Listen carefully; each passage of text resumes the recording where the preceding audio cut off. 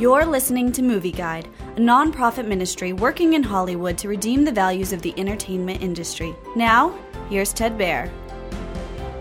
Nomadland stars Frances McDormand.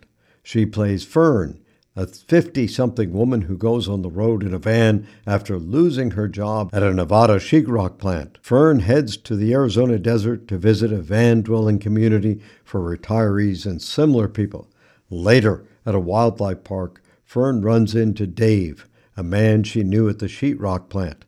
Dave invites her to see his family. Fern agrees, but visits her own family first.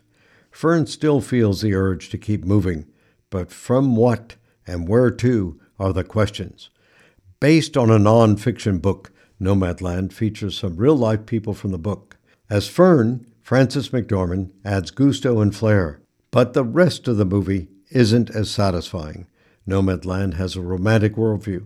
The main character is driven by wanderlust, for example.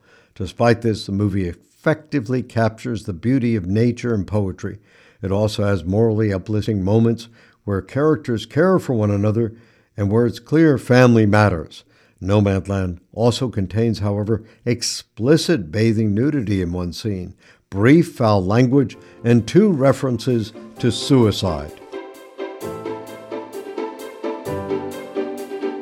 Movie Guide works to protect you and your family from the negative influences of the media and is also working in Hollywood to redeem its values from a biblical perspective. For the latest Movie Guide reviews and articles, go to movieguide.org or download the app to your Apple or Android device. You can also subscribe to the Movie Guide podcast on iTunes. Support Movie Guide's mission to transform the culture by redeeming the media.